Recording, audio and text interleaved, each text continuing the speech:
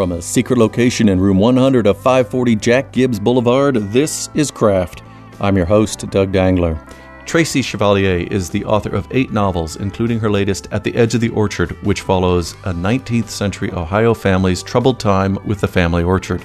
The story travels across time and space into Gold Rush-era California, where the past makes an unexpected return. Chevalier's second novel, Girl with a Pearl Earring, was an international bestseller and adapted into a film. Tracy Chevalier will be at Thurber House on Monday, March 21st. Welcome to Craft, Tracy Chevalier. Thanks for having me. Well, I am pleased to talk to you again. We talked about 3 years ago when you were with the Thurber House and with a book then. So welcome back with a brand new book with some relationship to the state of Ohio. It just keeps appearing in your fiction. I know, it's just a gift that keeps giving. Mm-hmm. That's what Ohio is. Right. Well, that's because you went to college here, as I recall. You just can't escape it. It's such a powerful presence. Yes, I went to Oberlin, and this new book kind of emerged from my research when I was researching The Last Runaway. The Last Runaway was set in 1850 Ohio, right near Oberlin, and for part of the research, it was about the Underground Railroad, but I was also reading all kinds of things that just talked about Ohio in the 19th century generally. And one of the things I read was The Botany of Desire by Michael Pollan. And it's a book about humans' relationships to different types of plants. So there are sections on apples, tulips, marijuana, and potatoes. Very interesting combination. I know. But I read the section on apples, and because it was all about Johnny Appleseed, who, as every school child in America can tell you, spread apple trees through 19th century Ohio and into Indiana. And it was that research where I got the spark for the next book. Mm-hmm. So Johnny Appleseed, you've heard the song that I'm not going to attempt to sing, but he's popular in children's literature. You've got a different take on him, and he seems like a much different character in your much more adult-oriented literature. Tell me about the transition that you experienced researching the mythical character and finding out the reality.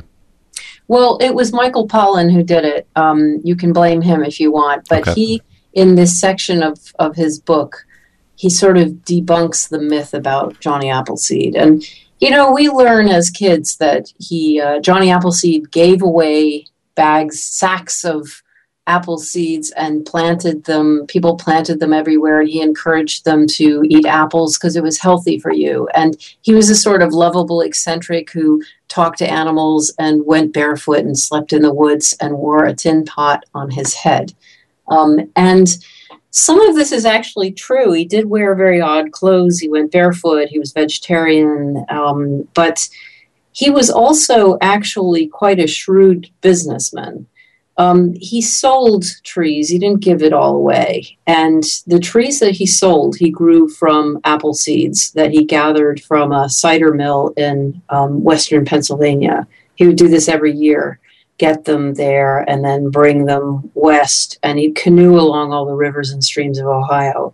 And the thing about apple trees, that the botanical point that Pollan makes, is that most apple trees, if you grow them from seeds, they tend to produce sour apples most of the time. If you want to have sweet apples for eating, you have to graft from a sweet tree, which means you take a branch from that tree and you go through this process of inserting that branch into another tree, and then it grows into the apple trees. And most apple trees now, most fruit trees are grafted. Lots of grafting goes on, but Johnny Appleseed didn't. His real name was John Chapman. He didn't believe in grafting. He thought it went against God's nature and what God wanted us to do. So most of the trees he sold would have produced sour fruit.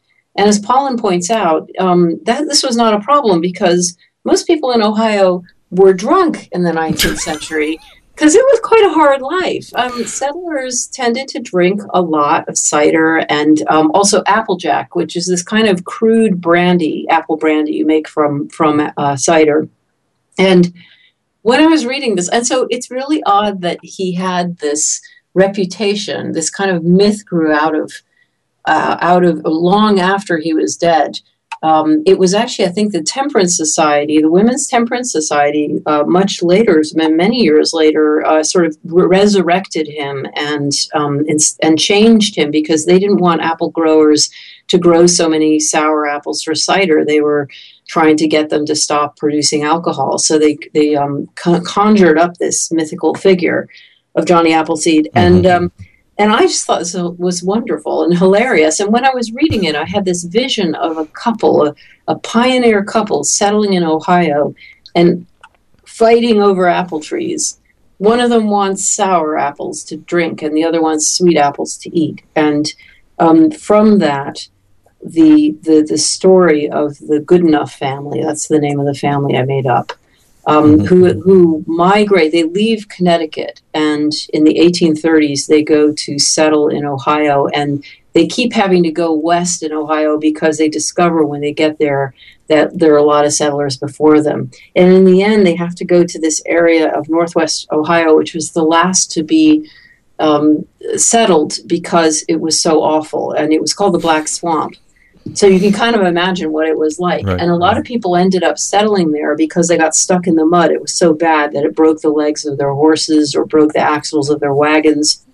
There was a notorious road sort of to the east of Toledo, southeast of Toledo, that was so bad that it was lined with inns of people who had broken down on the road. And then they thought, well, we'll just build an inn here for the other people who are going to break down on this road. And that's how they ended up getting settlers in the area. And so the Goodenoughs do this. They end up settling in the Black Swamp and trying to grow apples. Right.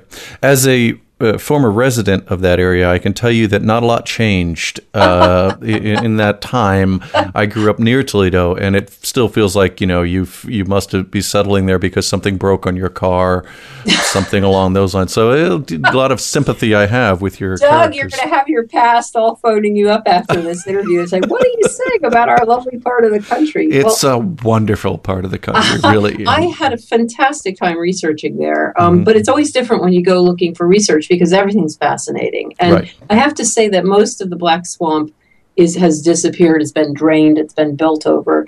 But there are still some nature reserves. And one of the things the swamp was notorious for is the mosquitoes. They used to swarm, and people living in the swamp had to wear mittens even in August and wrap their heads in scarves, and they'd burn smudge pots to try to keep the mosquitoes away. And one day I was walking through one of these nature reserves, and suddenly they swarmed. It was only May, and I never thought there'd be any mosquitoes, but it was a nightmare. And I was waving my hands around and running around for a good 15 minutes to try to get away from them. And then these hikers came along who took pity on me and lent me some of their insect repellent. But it gave me a very small, a little window into what life would have been like there. There are every year some number of people carried off by mosquitoes near Toledo, never to be seen again. They just fly off with them. Even now, that's a claim to fame from Toledo, Ohio. I don't know whether you were able to see this in your research, but at one point there was what's known as the Toledo War between Michigan and Ohio. Ohio lost, and we got Toledo. And so, with no shots fired, but I imagine it was something along the lines of, no, you take it. But I read about that, and I thought, this is insane. I think I better not go into this crazy bit of politics. So I think I set the book a few years before that, but it really made me laugh when I read about it. Right, yeah. So, I'm not sure it makes people from Toledo laugh. Sorry, people from Toledo. You can blame it all on me. I was there for 21 years, just near Toledo. And that was enough. No, it's a wonderful place. So tell me about when you are dealing with people like Johnny Appleseed Chapman or William Loeb that are real people and that appear as characters in your book. Because you mentioned in an earlier interview, quote, "I like having real people in fiction. They anchor a story and make what is made up feel more real."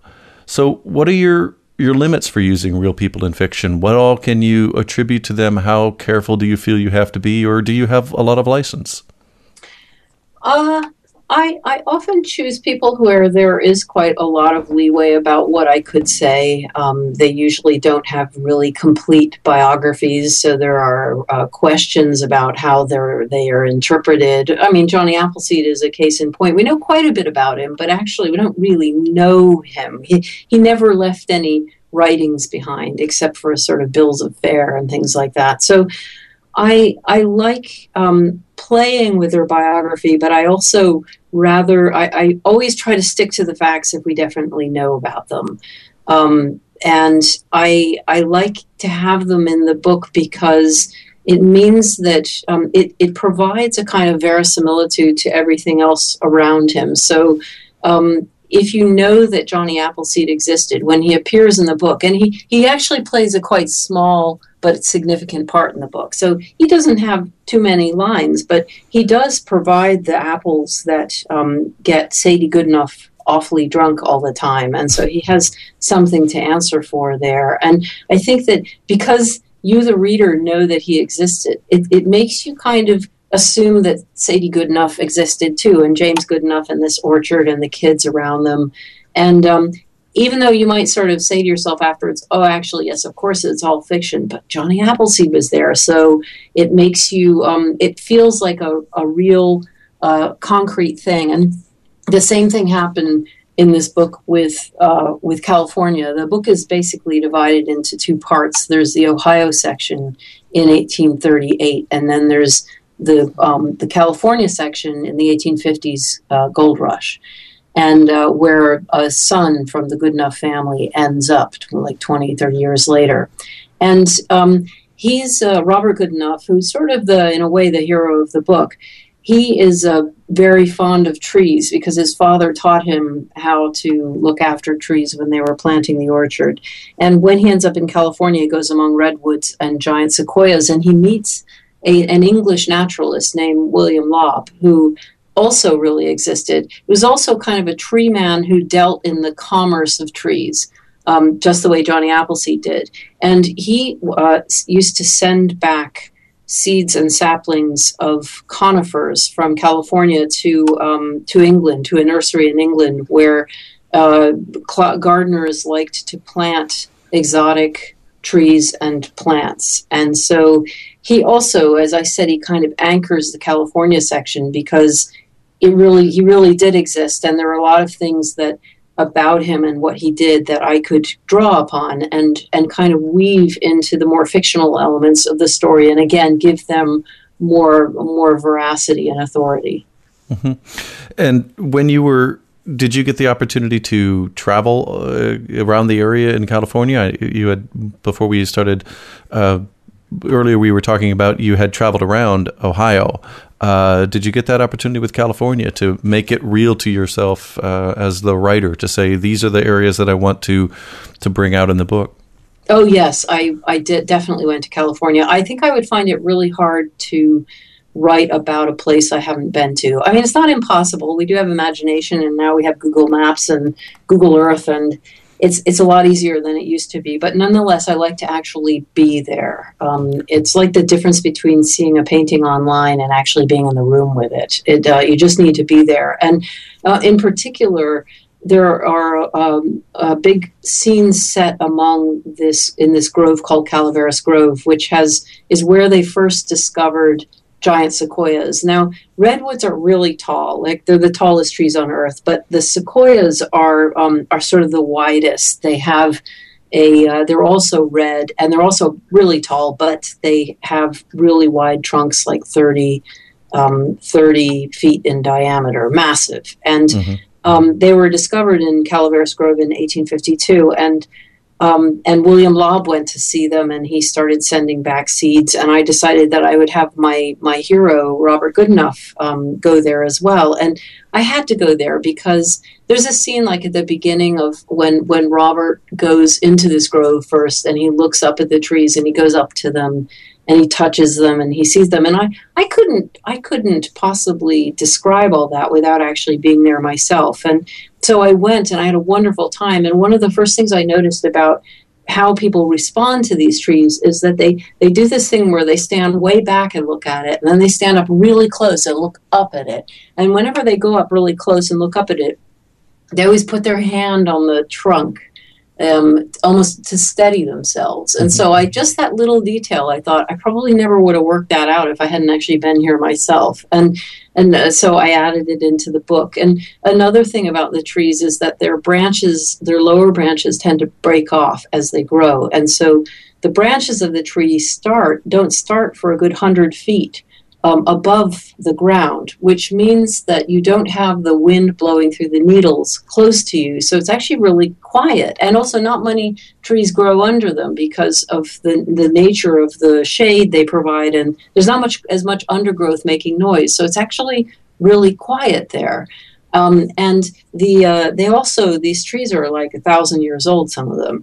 And they've grown up over time. The area, the undergrowth, the dirt around them has become compacted with 1,000 years worth of needles. And so it's very springy and soft and quiet. And all of these things I just wouldn't have thought of to write about if I hadn't actually gone to see them myself. So I find that that traveling and being in the place very important. It comes back to one of the other things you said in the interview that I was mentioning earlier, because you said you don't write with a message in mind, but you would like your readers to, quote, look at the landscape around them, especially the trees, and ask how it reflects their lives. What choices do they make to move or to stay based on their surroundings? And I love your description of how you knew the details to put in about the trees because you were there. But tell me about the impact of your surroundings on you now, because you're living in the UK, right?